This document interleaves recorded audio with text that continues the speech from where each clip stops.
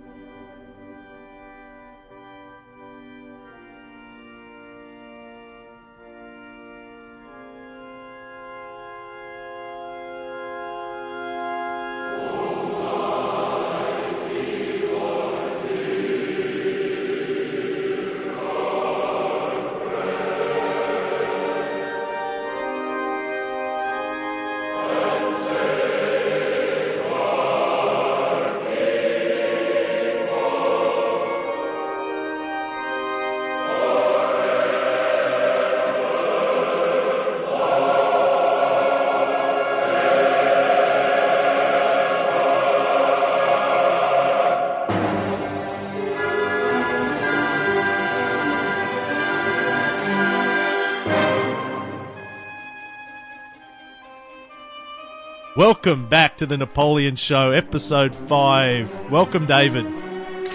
Well, I'm very pleased to be here again, as always. I have just now discovered the real drawback to letting you go first, however, because I was prepared to read that exact same speech myself. Well, you did it to me in the last episode when you read out Napoleon's letter to Josephine after their first night. I had been all set up to read that very dramatically, and you beat me, so I thought, I'm not going to give him a chance to do that this time. But we have so many great speeches in this episode that I'll let you have all the rest. How about that? If I got to be the one that read the passionate speech, I guess I will accede you the right to read the inspirational speech. Now, in this episode, as we said at the end of the last episode, we have Napoleon's just married Josephine. 1 week later, he sets out. Actually, no, he gets given the command of the army of Italy. A week later, he marries Josephine, and then it's only a matter of days, isn't it, before he heads off for the campaign? I think it was like 2 days. That's some short honeymoon, isn't it? A very short honeymoon, but as you'll recall from the last episode, Napoleon was bit by the dog, Fortuné, and, for all I know, he was glad to get out of town. And, there's a lot of criticism of Josephine for all of the affairs that she had, or allegedly had, when Napoleon was away, but, this is a gay Paris after all, and, he marries her, and then 2 days later he heads off on a campaign that lasted for how long? Better part of a year, I think, the Italian campaign. Well, yes, and he made what one could argue was a tactical error right from the very beginning. He could have brought Josephine with him. He was the commanding general. He was always going to be staying in a nice headquarters. At the very least, he had the best tent. And when they were in towns, he would, commandeer a nice place. So it would not have been completely inappropriate for him to have Josephine with him, if nothing else, staying, behind the lines somewhere. But in fact, he leaves Josephine in Paris.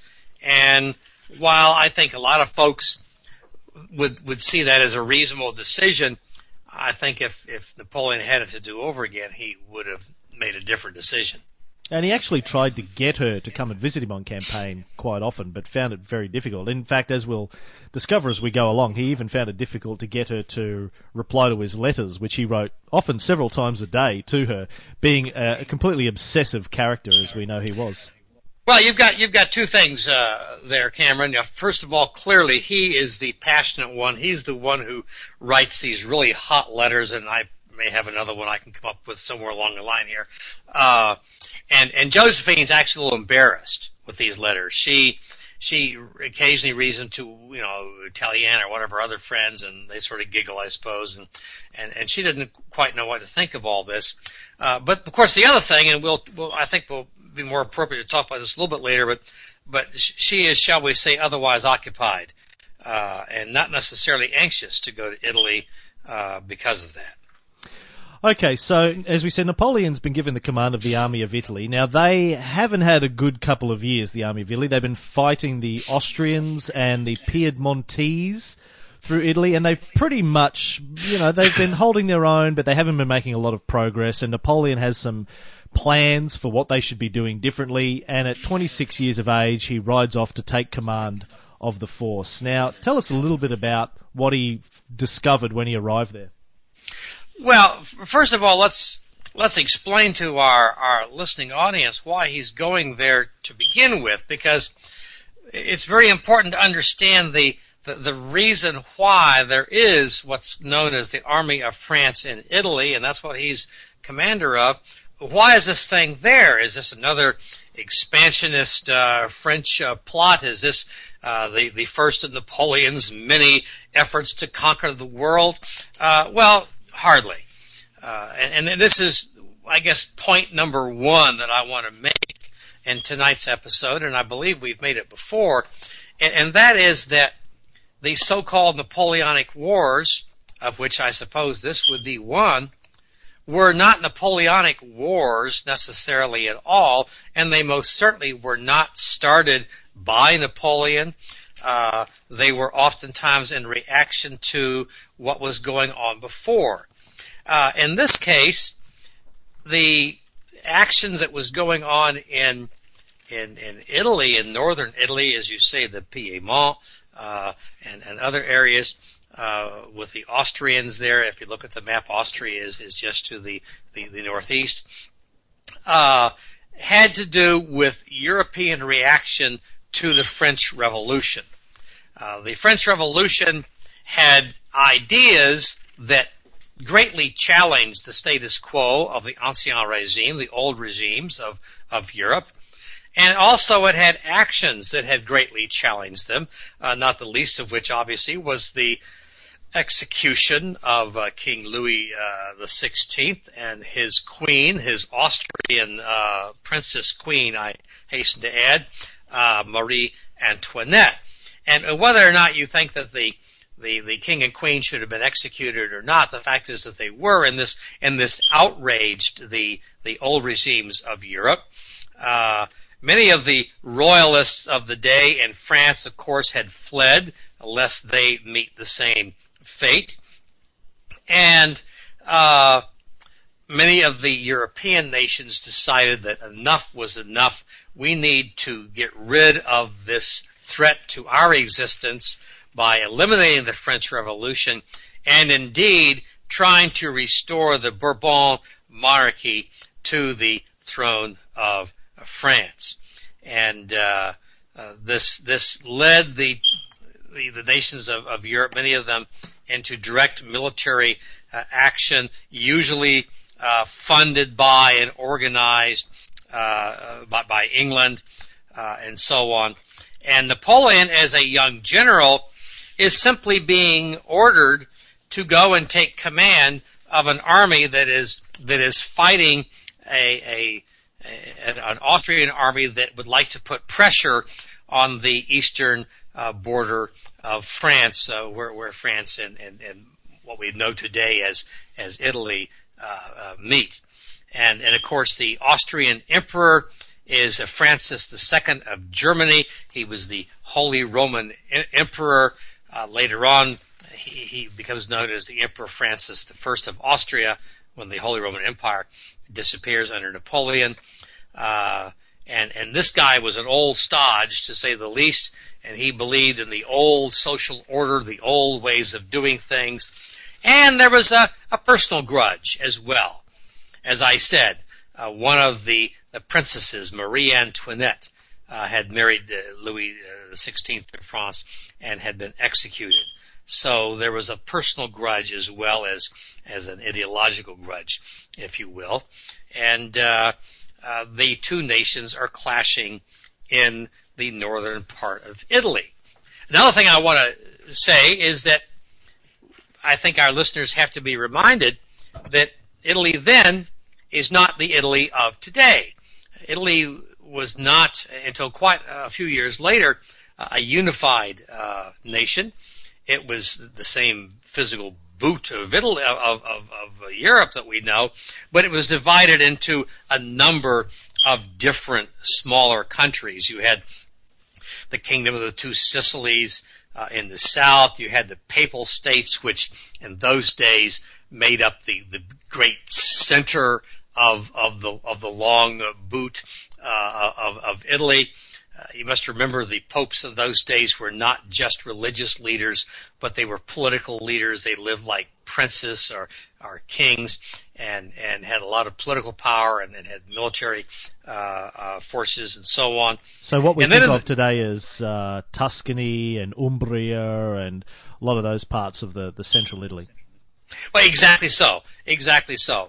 And then in the north, you've got a number of smaller areas. You've got the Venetian Republic. You've got the Duchy of Parma. You've got the Republic of Genoa. You've got the Kingdom of Sardinia. You've got a number of areas. And Sardinia includes the area in northwestern Italy called the Piedmont, and is ruled by King Victor Amadeus III. And clearly this area has decided it's going to throw its lot in with the French royalists and the Austrians, and so the Piemontese are supporting the Austrians in their moves against the eastern border of France down along the coast. And of course, France was not going to put up with this, and as early as 1793 had actually sent an army into northern Italy to deal with this. Now, the French were convinced they were just going to go there and kick some Piedmontese and Austrians around, but it didn't work out that well. For one thing, the French leadership had not been especially motivated. The French army had not been particularly well supported. The Austrians and the Piemontese were perhaps a little bit better competition than they had anticipated. And the whole thing had become bogged down. And in your very well read speech that Napoleon gives sometime later, it really sums it up. They didn't have money, they didn't have boots even, they didn't have hardly adequate arms, and it was no wonder that they weren't doing well, but things were definitely about to change. Well, not only weren't they doing well, there was a lot of mutinies happening, there was a lot of lack of discipline in the French troops, so Napoleon had a lot to deal with, and they were also quite a small force too. I believe that he was greatly outnumbered when he took over this army, and but as we know from our reading of Napoleon, he was quite skilled at knowing how to get the most out of a very small force. But the thing I like about that speech, and obviously that speech, whether or not he actually gave that speech is open to a lot of debate, whether or not he wrote it later on in exile in St. Helena or not. But there is a series of great speeches, great oratory given in Napoleon's career, for starting at about this time, which I always enjoy reading. I mean, some of it is building up his forces and motivating them onto greater heights, and in some cases, I've got a couple of speeches here where he tears them to shreds as well for lack of discipline or not delivering the sorts of results that he was expecting. But definitely, whether he gave these speeches at the time or he wrote them later, he really had a way of communicating his pleasure or displeasure that was that is always amusing. Well, you make a very, very good point, and I'm glad you do. A lot of these speeches, it's hard to say for sure if he gave them at the time. It's also hard to say for sure who would have heard them.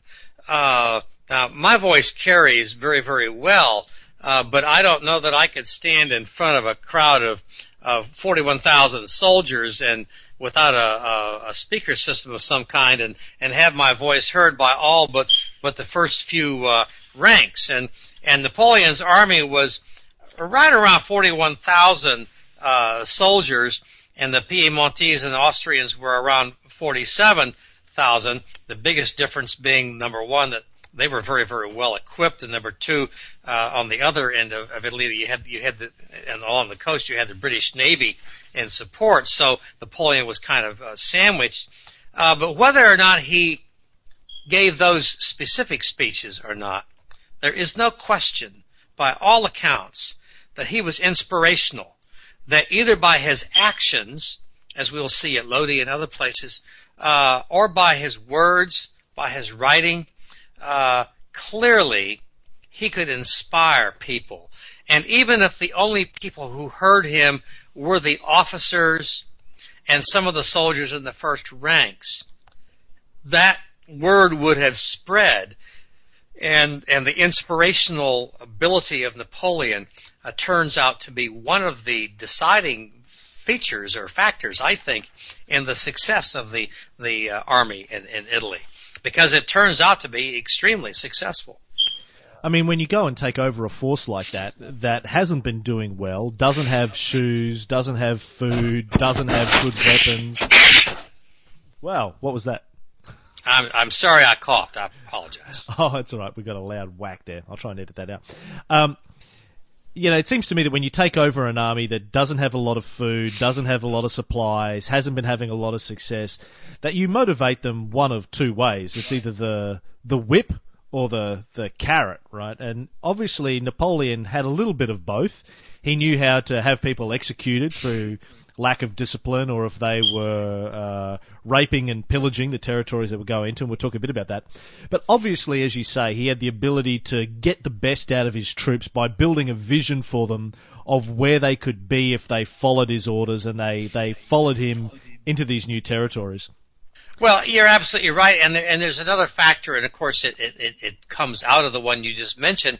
Nothing succeeds like success, if you'll forgive the ancient cliche. And what Napoleon gives them more than anything else is success. He leads them to victory. He says in this speech that you read, I will lead you into the most fertile plains on earth, and all these things, the rich provinces and cities, etc., will be at your disposal. Will you follow me to glory? And they say, yeah, well, whatever, we'll give it a shot. And sure enough, he gives them glory. And, that's, you win a few victories, and we'll probably mention, 2 or 3 along the line. And all of a sudden morale goes up. And later on he gets into those fertile plains, and all of a sudden they're eating better, and they start getting better supplies and so on. And it just builds and it builds and it builds. And by the time he's done, he has made a legend for himself. And he's only 26, 27 years old. Now, with these speeches, obviously, as you say, he couldn't have spoken to the entire troops personally, but I know that you've written a book where you've detailed the orders of the day that were handed out to the army. Is this a sort of thing where the order would be written and then the generals and the commanders would read it out to the troops? Did these sorts of speeches appear in the orders of the day? Well, so sometimes that sort of thing would happen. The orders of the day would typically be a bit on the boring side, and the book that I wrote had to do with those starting in 1805, not as early as this, but the orders of the day and the bulletins that would be produced would have commentary that would be designed to inspire the troops, commentary reminding them that it was the old, fossils in Vienna that were trying to destroy their revolution, that we needed to put these people in their place, that sort of thing. That's the kind of thing you would have had. This particular speech, again, that you and I have been discussing, I don't know that I've seen that as written in anything from that period or not. That speech is may be a little bit like some folks say, some ancient literature was written. It's a conglomerate of a variety of things thrown into one. I'm honestly not real sure, but it makes for great reading, and I do believe, without question, it is the kind of dramatic speech that Napoleon would have given to people. And all you can do is say, well, let's look at the results. Let's look and see what happened, both with his relationships with his officers, with his men, and ultimately on the field. And whatever he said, whatever he did, it worked.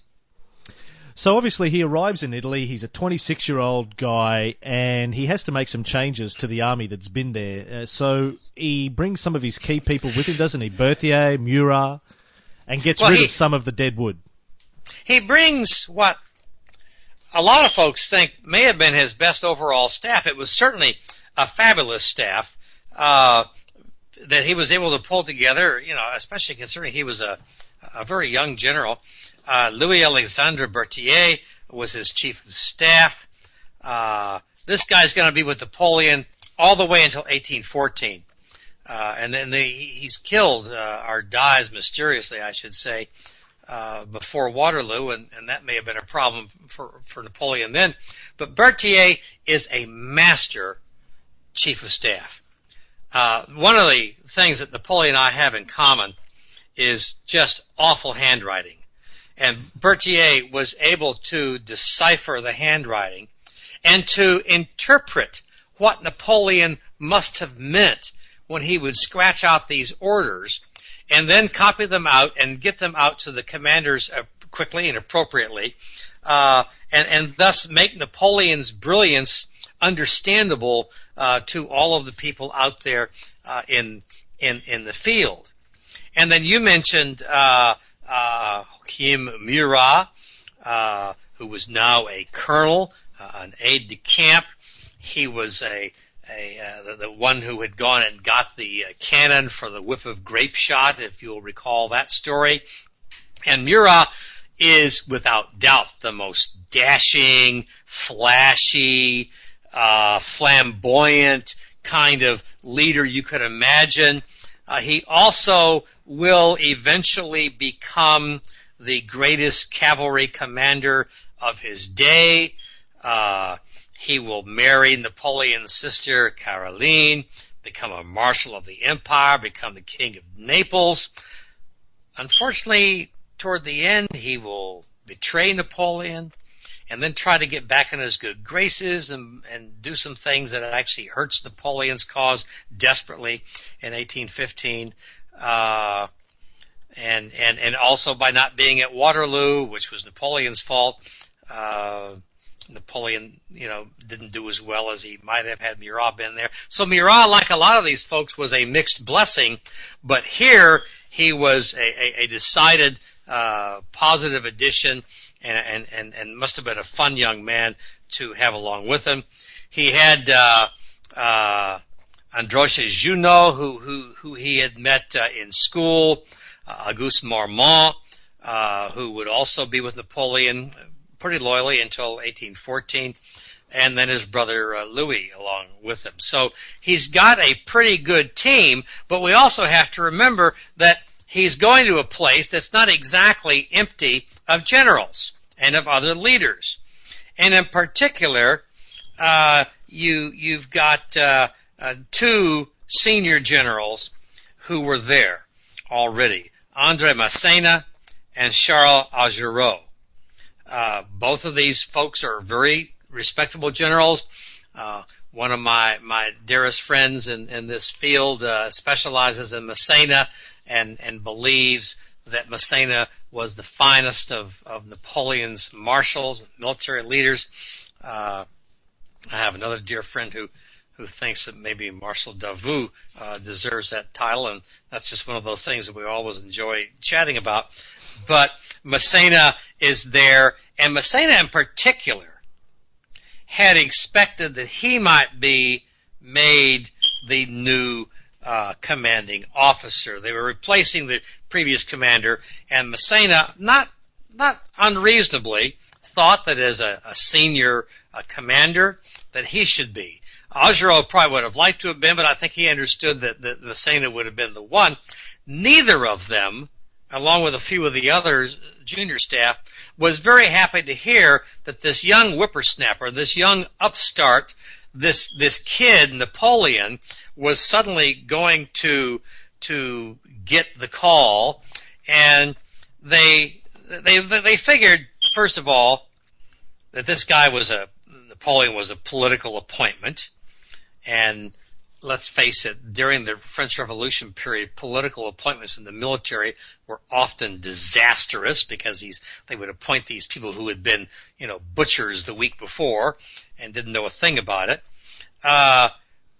Plus, he was very young, very inexperienced. He had no really military command. They all knew about the whiff of grape shot, and they all appreciated, his abilities in that respect. But quite frankly, the word was out that this was a reward for taking Josephine off of Director Paul Barras' hands, and they were not amused, to say the least. In fact, they were so furious that they decided they were going to show Napoleon right off the bat what they thought about him. And so the story is, and again, Cameron, sometimes these stories, you don't know exactly if it's totally accurate, if it's exactly the way it happened, but I wouldn't be a bit surprised. It certainly is the kind of thing that could have happened. When the commanding officer comes into the command tent, everybody takes off their hat except the commanding officer, who was allowed by tradition to leave his hat on. And they decided that they were going to leave their hats on. They were senior to this little guy, and they figured that this would be a good way to send a message to Napoleon, and they were going to leave their hats on. Well, the day arrives, Napoleon gets off his horse, goes into the tent, and the story is they immediately saw the force of personality that this guy had. One look from him, and off came the hats. Again, whether or not that's really true, every account I've read about Napoleon was that his gray eyes could pierce through you, that he could enter a crowded ballroom, and this goes back to after the whiff of grape shot, when Napoleon was this hero and he was going to all these balls and so on, where he would met Josephine and so on, that he would walk into a crowded ballroom with the music playing and people dancing and talking and drinking, and all eyes would go to him. That was the kind of power, that was the kind of magnetism of personality gravitas. Napoleon had. Gravitas, exactly. And that is apparently what happened with Augereau and Massena, that they were immediately, swept up by him. And they all ended up getting along fine. I mean, Massena was a good, loyal commander, for many, many years. Not so much toward the end. Augereau, they had some problems later, but they were good commanders, and certainly in the earlier years, for most of Napoleon's career, these two guys were good, loyal soldiers, and Massena, of course, was made a marshal of the empire. Actually, I've got some more descriptions of what Napoleon was like in this early period, and some reports from Massena on their initial impressions. There's a description by Count York von Württemberg that says, owing to his thinness, his features were almost ugly in their sharpness. His walk was unsteady, his clothes neglected, his appearance produced on the whole an unfavourable impression, and was in no way imposing. But in spite of his apparent bodily weakness, he was tough and sinewy, and from under his deep forehead there flashed, despite his sallow face, the eyes of genius, deep-seated, large, and of a greyish-blue colour, and before their glance and the words of authority that issued from his thin, pale lips, all bowed low. And then Massena writes about their first impressions. A moment afterward he put on his general's hat and seemed to have grown 2 feet. He questioned us on the position of our divisions, on the spirit and effective forces of each corps, prescribed the course we were to follow, announced that he would hold an inspection on the morrow, and on the following day attack the enemy. So he came in and just, obviously took command in what could have been a difficult situation for somebody of less confidence and less gravitas. Well, and that's exactly what he had to do. Had he hesitated, had he acted like he was unsure of his plans, then those guys would have had him for breakfast. And he, I think, understood that. I think he acted the way he acted largely because that's just the way he was, but he also knew how to work with people, knew how to get people to follow him, and I think he understood that he had to make a very, very good, strong first impression. But more importantly, Cameron, what he understood was he had to give them success. Because if he goes up there and they don't do any better under him than they did under anybody else, then he's going to be had for breakfast yet. And so he's going to be very careful to see that doesn't happen. And of course, we all, the nice thing about history, we all know how it comes out. He's very, very successful. As you say, talk is cheap. So he goes on and has his first major battle at Montenot, where 6,000 Austrians are routed by 9,000 French. And he basically wipes them out very quickly, and it's a very quick early victory that sets the pace for things, doesn't it? Well, it does. I think that first of all, it's always nice militarily if you can wipe out your enemy. He does outnumber them, and manages to surround them to a certain extent. He goes to the center of the line, and Massena comes around on the French left, the Austrian right flank, and of the 9,000, or of the 6,000 Austrians, almost half, 2,500 of them are casualties. Casualties include killed and also, of course, wounded. And that's a huge percentage. But what really is important about that is not just those numbers. It's that it's a win. It's a decisive win. They followed Napoleon. They went along with this young fella who promised them all of these things. And by golly, he delivers. And they say, this guy may not be so bad after all. I mean, even old Massena and these others are thinking, first of all, he uses Massena. He gives them, important commands, important roles in the battle. And they're very, very successful. They haven't had any, remember, Cameron, they've had no success. They've been sitting around there, getting beat up. And now all of a sudden they're the ones kicking butt, and it's wonderful. So the other thing that people need to understand, obviously, and we talked about this in the very first episode, is that the way that Napoleon took control of a battle was very different to the traditional style of warfare. I like the way that one author described it. It says, in the past half-century, war in Europe had become a gentleman's profession, comparable to boar hunting or dancing the minuet. The rules were everything. Two armies met and slowly deployed into long, perfectly dressed lines. Each general sought to discover the other's weak point. Then he launched an assault by parallel columns, equidistant from each other, in perfect alignment, in perfect step. After at most a few hours' fighting, each withdrew to its camp. There was little bloodshed, battles were usually drawn, and so the tide of war flowed back and forth indecisively. Now, obviously, when Napoleon came along, for a whole variety of reasons, obviously a lot of his troops had come out of the Revolution. They weren't nobles who had been trained in the fine art of warfare. They had, like Massena and Augereau, they had come up through the ranks. They weren't from noble backgrounds.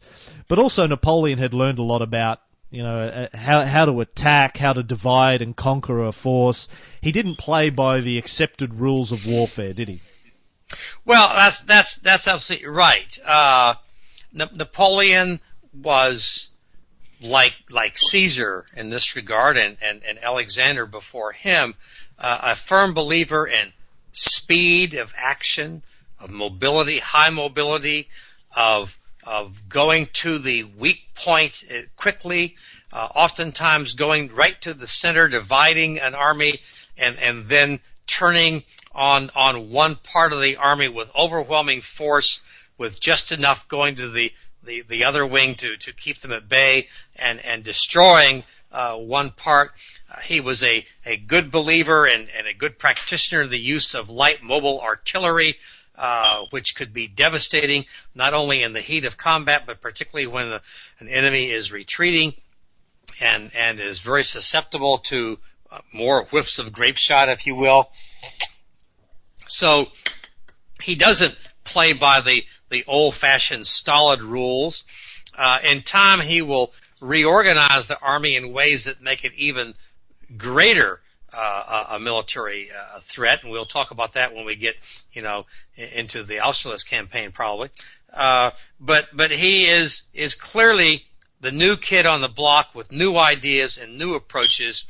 And the Austrians, remember, if there was a conservative army in Europe, it was the Austrians. They were slow, stolid, unified command, not particularly initiative taking, not particularly ambitious, and certainly not innovative. That's the word I'm really searching for. They are most definitely not innovative in their approach. But they are well trained, and they are well supplied, reasonably well led. There are more of them, not by overwhelming numbers overall in the field, but there are more of them. And their supply lines are better to Austria. So Napoleon has his work cut out for him. For all of his innovation and for all of his leadership ability, he would still have to be considered the underdog in all of this. I think it's important to point out a couple of things there. I mean, from my reading, it's obvious that Napoleon wasn't there to dance the dance. He was there to win. Which was one major difference between him and a lot of his rivals from the other royal families. But the other thing is that Napoleon obviously didn't have a lot of military experience when he turned up in Italy, so we should talk a little bit about where his ideas on strategy came from. These aren't things that he had necessarily thought up himself. He was obviously a devourer of books, as he was called by somebody. And a lot of his ideas came from the works of others and from book learning, as we'd say, didn't they? Well, he learned a lot of this in school. He was, after all, a graduate of 2 military academies, and he worked with generals who had their own theories. One of his generals in school had actually developed some ideas about light mobile artillery, and Napoleon took those ideas and refined them and made them better. But it's not necessary to be a great general or a great military commander to come up with every idea yourself. The mark of genius, I believe, is to recognize the ideas of others and be big enough to use them and incorporate them into your own ideas and see if you can improve upon them. Again, later on we'll probably say the same thing over again, but when Napoleon reorganizes the military into the Corps d'Armée system, and this isn't something brand new. This goes back to Julius Caesar, but it was a forgotten art. And Napoleon, Alexander the Great, even. Well, that's right. 400 Alexander. Years earlier. Yeah. That's correct. And so he takes these ideas and makes good use of them. And I don't see that as a weakness or as, he's stealing somebody else's ideas. I see that as brilliance, being able to take the work of other people, combine it, modernize it, and use it to great advantage. And that's exactly what he did. And like I say, the bottom line is the success of the campaign. One of the great ironies, I think, of where a lot of Napoleon's ideas came from, apart from Alexander the Great and Caesar, a lot of ancient writings that he was very familiar with, there was a near contemporary in Frederick the Great Emperor of Prussia, who had written a series of what he called secret instructions to the Prussian generals in 1748, only 50 years before Napoleon, and he actually used a lot of Frederick the Great's ideas against the Prussian army over the course of the next few years, which you've got to love. Well, I'm a great lover of irony, particularly in cases like this, and you're exactly right. He uses advice that they ignored, in essence, against them. And history is full of that sort of thing. And forgive me if I forget the details, but the guy who came up with Greek fire, if I recall the story, offered it first to one side and that side said, fool on it, we don't need that newfangled stuff. So he takes it to the other side, and they use it, and the first side gets their butts burned, and that's just the way things go. The victory goes to the person willing to take the best ideas available, use them, manipulate them to whatever degree necessary, and then put them into effect. And in Napoleon's case, you put them into effect brilliantly. I've got some great stuff here that, with your permission, I'd like to read from David Chandler's book, The Campaigns of Napoleon. Well, David Chandler is a dear old friend of mine. He died not that long ago, and after a stroke and everything. And if there's anyone in the English speaking world who has done more to promote Napoleon or Napoleonic history, I don't know who that would be. Now, David and I didn't always agree on whether Napoleon was a good guy or a bad guy, but he's one of the great all-time scholars. So anytime you want to read something by David Chandler, that's fine with me. Great. Well, this is from his what I guess a lot of people consider the Bible of Napoleonic campaigns, the campaigns of Napoleon. His yes, that's exactly right. This book's big enough to sink a battleship. I think he sums this up quite well. He says Napoleon's general philosophy of war was basically simple and to the point. Once a state of hostilities existed between France and another power, whether war was formally declared or not was a matter of minor significance, the emperor set out without delay or hesitation to destroy the enemy's field forces by all available means and thus break the national will to resist, or so he hoped. The means to the end were to be the shortest and sharpest methods available. All other considerations would be considered secondary. There are in Europe many good generals, he declared in 1797, but they see too many things at once. I see only one thing, namely the enemy's main body. I try to crush it, confident that secondary matters will then settle themselves. Here lies the kernel, the central theme of Napoleon's concept of warfare, the blitzkrieg attack aimed at the main repository of the enemy's military power, his army. And then he quotes from Frederick the Great. Frederick wrote, "Our wars should be short and lively, for it is not in our interest to protract matters, for a long struggle little by little wears down our admirable discipline and only results in the depopulation of our country and the exhaustion of our resources. You will compel the enemy to fight you on your approach. By means of a forced march you will place yourself in his rear and cut his communications, or, alternatively, you will menace a town whose preservation is vital to him. However," Frederick continues, "you will take good care in making this type of manoeuvre to avoid being placed in the same inconvenient situation." I mean, there you have it. It's pretty much summarizes Napoleon's strategy for the next 15 or 20 years. Well, that's exactly right. Napoleon, and I hate to use the term blitzkrieg because there's all these idiots out there who try to make comparisons between Napoleon and Hitler, and of course blitzkrieg is the German for lightning war, but it really was a lightning war. You see this in 1805, you see it and other times, and to a certain extent you're going to see it here in 1796 and 7 in Italy. Napoleon understood that politics will follow victory in the field, not necessarily the other way around. And if you can literally destroy the enemy's ability to carry on a military campaign against you, then everything else will fall into place. But if you allow the politicians time to negotiate or to obfuscate and so forth, you may lose in the political halls what you could have quickly gained on the field of battle. And I think Napoleon was absolutely correct in that, and he certainly used it to great advantage throughout his career. Okay, so we've talked a little bit about his first victory at Montenotte. He then almost has a disaster at the village of Dago, but he learned a great lesson from the Battle of Dago, didn't he? Something about being in constant communication. Well, that's exactly right.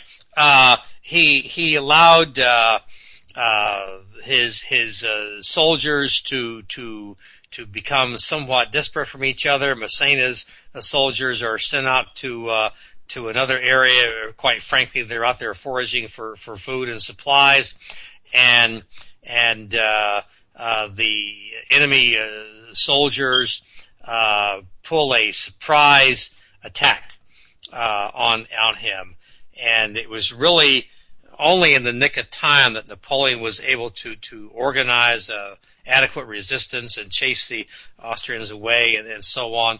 And it did teach Napoleon, if there's anything that is important in running a campaign where the entire army is not always going to be able to be right together at the same time, it is to have a constant system of communication. And that was a lesson that he seldom forgot, and when he would forget it, it would sometimes come back to haunt him. But anyway, after Dago, he works more wonders. He wins in a number of other relatively small battles, Millesimo and Ceva and others, and Mondovi. In time, he is able to pretty much destroy the Piemontese at the Battle of Mondovi, and get the king to sign an armistice, and I think it was April 28th, which essentially gives the Piedmont, the control of the Piedmont, to the French. It had been more or less under the control of the Austrians, and it takes the Piemontese army, which was the Italian ally in this case of Austria, out of the conflict. So now there's no problem with the local army. It's strictly the Austrian army. And that's a big disadvantage for the Austrians, of course, because now they're fighting on what has become hostile territory as opposed to friendly territory. And by the way, this armistice and so forth was immediately sent to France, and the Directory, the governing body of France, approved it. This was the first indication, I suppose, that Napoleon was prepared to take more than one role. The military general would not necessarily sign off on what amounted to a treaty, but Napoleon did. He might have called for political representation to come out from Paris and cut the deal, but Napoleon cut the deal. And, of course, the folks in Paris were quite happy to accept it. This is a relatively small one. We'll see a much bigger one a little while later. And I think, we can learn a lot by looking at that armistice and the way that Napoleon treated his victory. I mean, it's often said you learn a lot about people by the way they treat animals and children, but also their character and victory. Well, that's exactly right. Napoleon made it clear that these guys are our friends now. We fought their army. Their army was under control of the other side. They've been defeated. They've agreed to take our side now, and we're not going to take it out on them. Now, soldiers do not always take that. Excuse me just a moment. Soldiers do not always take that benevolent an approach to things. They like to sort of plunder the countryside, which includes the wine and the food and frankly the women. And Napoleon said, no, these are our neighbors. After all, it's right next door to France. These are Italians, and Napoleon's heritage was to some extent Italian, and we're not going to do this. And if our officers catch you guys screwing around, you're going to be punished. And he did do that. And he didn't allow them to do looting. He gave a very fair treaty to the Piemontese. The Directory in Paris, in all honesty, would have liked to have had more loot. But, you can't argue with success. If Napoleon wins this thing, you better not mess with it. And by the way, parenthetically, I should say that we don't want to overplay this. It's not like Napoleon wasn't sending quite a bit of loot back to Paris. One reason that Napoleon was allowed to do what he did and to sort of operate independently was that he also understood not only all these things about battle and politics in the field that we've talked about, but he understood the politics back home. And he understood that what these guys wanted was really twofold. Number one, they wanted military victory. They wanted the military threat against France removed. But number two, they wanted bucks. They wanted money. The government of France was broke. Why wasn't the army of France and Italy being paid? Because there was no money to pay them. The government of France, whatever else it was able to do, had never been able to fix the economy of France, and so there was no money. And so Napoleon is sending, bucket loads of gold and paintings and statues and so forth back, and this keeps the folks back in Paris, more than content. So I've got a great letter here. I think this is one of his dispatches to his army. Now let's recall that the Battle of Montenot, his first attack was April the 12th. The Treaty of Cherasco, where he signs the armistice, is around about April 26th, and he issues this command to his army. Soldiers, in 15 days you have won 6 victories, captured 21 flags, 55 guns, several fortresses, conquered the richest part of Piedmont. You have made 15,000 prisoners. You have killed or wounded nearly 10,000 men. Until now you have fought for barren rocks. Lacking everything, you have accomplished everything. You have won battles without cannon, crossed rivers without bridges, made forced marches without boots, bivouacked without brandy, and often without bread. Only the phalanx of the Republic, only the soldiers of liberty could endure the things that you have suffered. But, soldiers, you have really done nothing, if there still lies a task before you. As yet neither Milan nor Turin is yours. Our country has the right to expect great things of you. Will you be worthy of that trust? There are more battles before you, more cities to capture, more rivers to cross. You all burn to carry forward the glory of the French people, to dictate a glorious peace, and to be able, when you return to your villages, to exclaim with pride, I belonged to the conquering army of Italy. Friends, that conquest, I promise, shall be yours, but there is a condition you must swear to observe, to respect the people you are liberating, to repress horrible pillage. All plunderers will be shot without mercy. People of Italy, the French army is here to break your chains. You may greet it with confidence. I get shivers reading that 200 years later, man. Well, and so do I, and you read it very well. But there's a lot of things in there. There's okay, guys, you've done well, but you've still got more to go. And the good news is you are in the most fertile plains that I promised you. But the bad news is you better not take too much of those fertile plains. And in particular, you better not be raping and pillaging, because if you do, you're going to get shot. And there was some of that.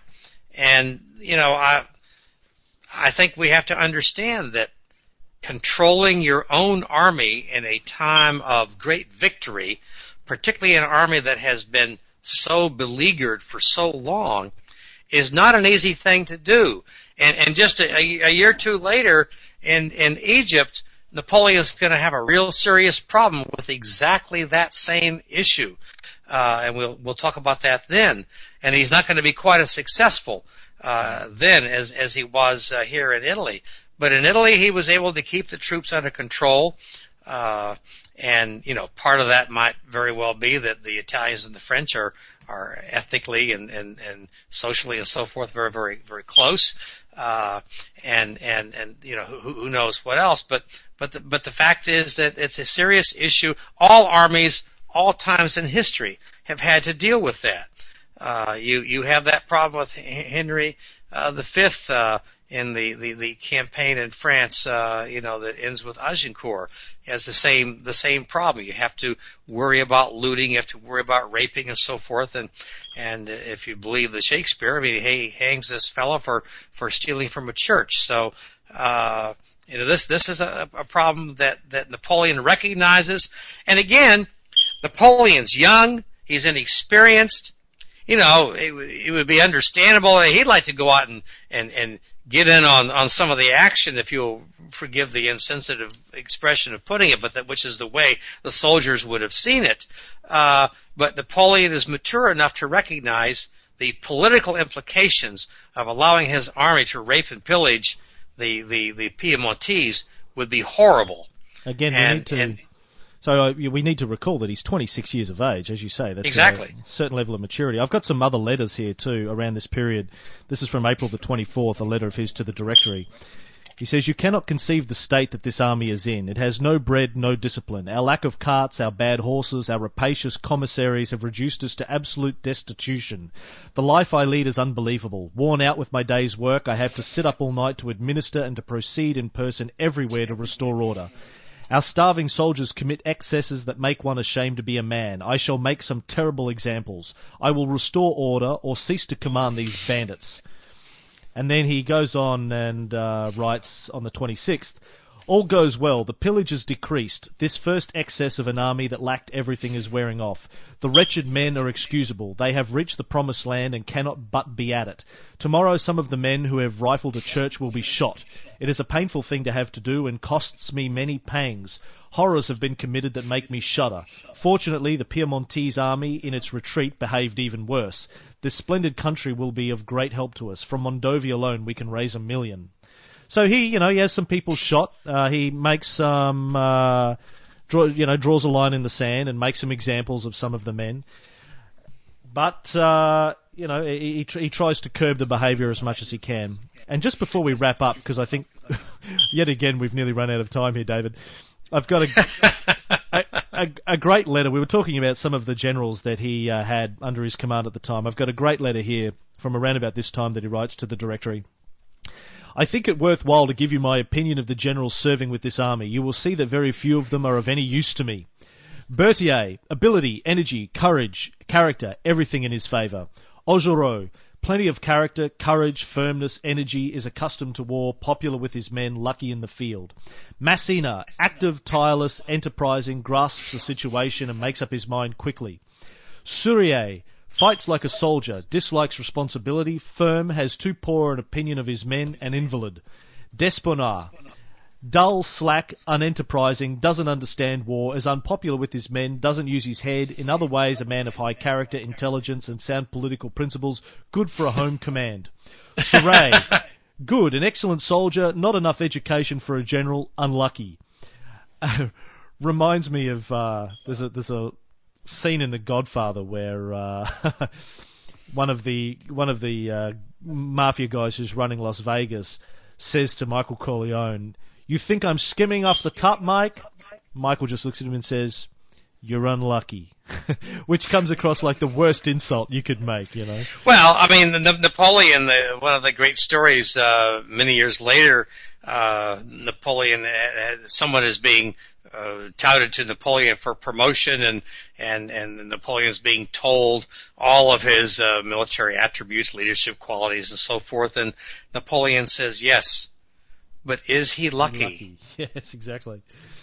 He goes on to write, "Abatucci, not fit to command 50 men. Garnier, Meunier, Casabianca, incapable, unfit to command a battalion on such an active and serious campaign. Macquart, a good fellow, no ability, lively. Gautier, all right for a clerical job, has never seen a shot fired," and so on. So I love that. Straight to the point. I do too. I think we're going to have to wrap up this episode before we get on to the Battle of Lodi and the bridge over Arcole, the Treaty of Campio Formaio. So many great campaigns in Italy that we need to spend more time on. And I agree with you. I see we are low upon yet another hour. I would like to say to our friends in the listening audience, maybe a little bit of a technical aside here, so that they understand this. When we put this program together, we put together what we proposed to be a set number of episodes, and we knew exactly what we were going to cover in each episode.